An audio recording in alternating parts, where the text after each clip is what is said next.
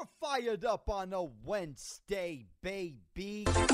Grab your sports gambling coffee. Let's talk some NFL. Kent State covering some garbage. College football yesterday. A spread in the 20 against Bowling Green. Don't tell me to say that twice. Oh, yeah, Menaggio. Gotta love midweek college football. You gotta love it, baby. I mean, I love football. I'll watch anything, but it's tough to watch some Bowling Green offense, huh? 62 burger. 62. A college basketball 62 as we're just a couple weeks out from college basketball. We are cooking in the sports world, baby. Cannot wait for college basketball. God, I love it. All right.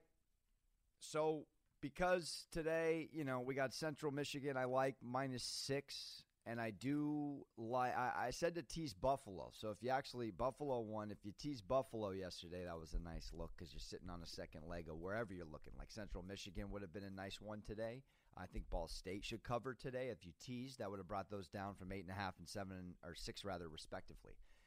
So if you want to touch any college football, those are what I'm doing today. But I want to talk more generally about the NFL. I find, being on the wrong side of the Bucs, I want to discuss or just deliberate on.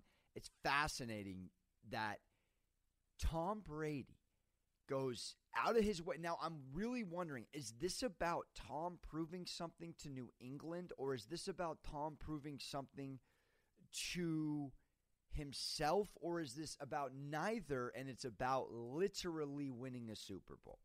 Or all three, in regards to Antonio Brown coming to the team. Because that game Sunday night, now, I know I already alluded to earlier in the podcast that the week 7 through 9, Sean Payton against the spread, last few years' numbers are sick. They're double-digit to early L, sick, average winning percentage. It's disgusting. I cannot believe I didn't double down and look at that. And I went against my own theory pretty much, not my own theory, but the theory on the podcast that we really abide by, which is you take the dog, rivalry 3 in that game. Home or away, particularly at home, but just the 3 looks ripe, unless it's the Lions and the Vikings. Then you just enjoy the 3, and you hope Kirk on 9 primetime does what he does, baby. But back to the Brady thing. It's like he moves AB into his house. It's like, all right, look, dude, all right, let's go over the weapons for a second in Tampa Bay before AB comes, all right? We got Mike Evans, Chris Godwin. Disgusting.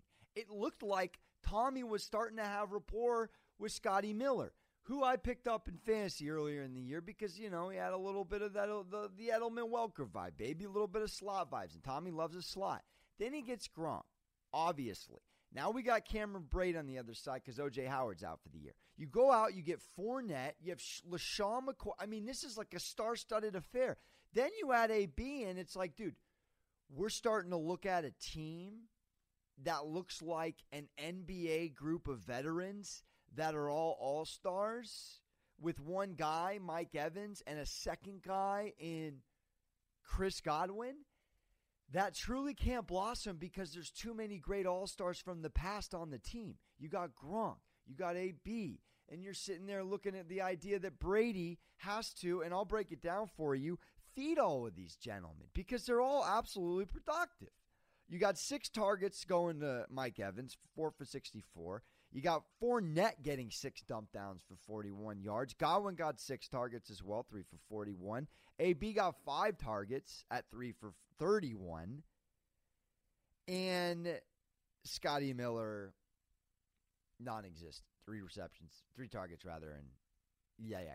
So I look at this Bucs team and it's like, dude, we already know what happens sometimes when you do the Thielen, Diggs, double down, all-star, too many chefs in the kitchen offense.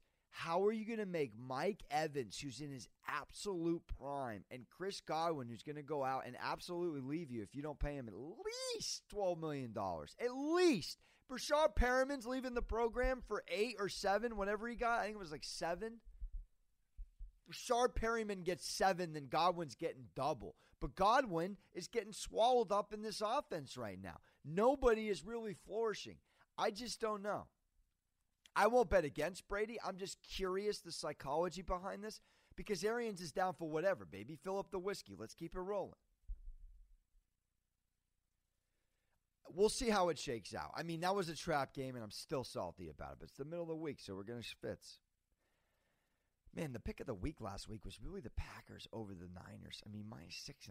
What was Vegas thinking? What were they doing?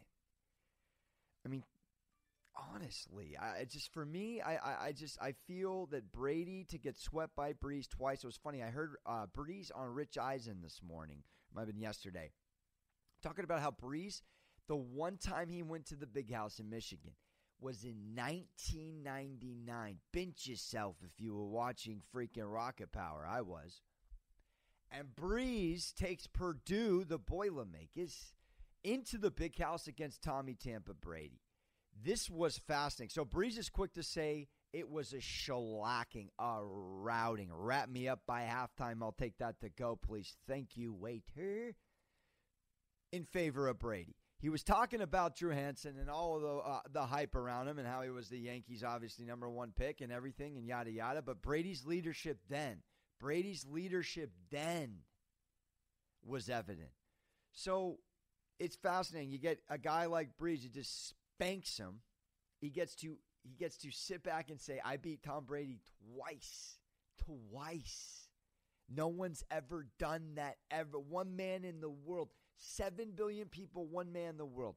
Tommy Tampa Brady has lost twice now to Drew Birthmark Breeze. This will not sit well in Tommy's noggin. He almost is circling, seething. You want to know if Tommy's coming back next year? He already signed a 2-year deal, baby. This boy's coming back, signed, sealed, delivered. He's already circled the 2021 Saints-Bucks matchup. Give me the beer pong rebuttal. Tommy, he wants it in the playoffs, though. Anyways, I kind of wanted to go off on that for a minute because I just thought it was interesting and how this AB experiment's going to work out. How would you break down this offense? You're sitting there with Tom Moore and Leftwich in the quarterback room with Brady. You could throw anything against the wall you want. I just don't know how it all shakes out when it's all said and done.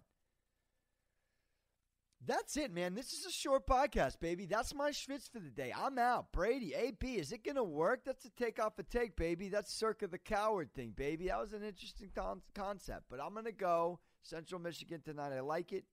I'd swallow the 6. And I don't know if Ball State covers. I don't know about all that. But I'd figure out a money line option or parlay with Western Michigan, Central Michigan or something like that. I don't know.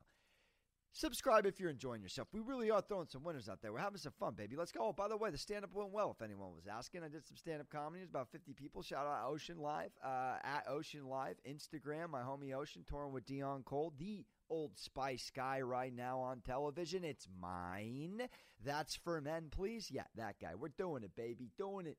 It was fun. It was nice to get the boys together. Shout out Mitch. Shout out Kate. Shout out Benji. Shout out all the homies. JT, Justin, Nolan. And Julian, nice to meet you. Hey, baby, we're doing it. And it was just a wonderful gathering. So we'll keep it going. Little stand-up, baby. Splashing in those, I'm not Kevin Durant. I'll just switch teams like that. I'm out.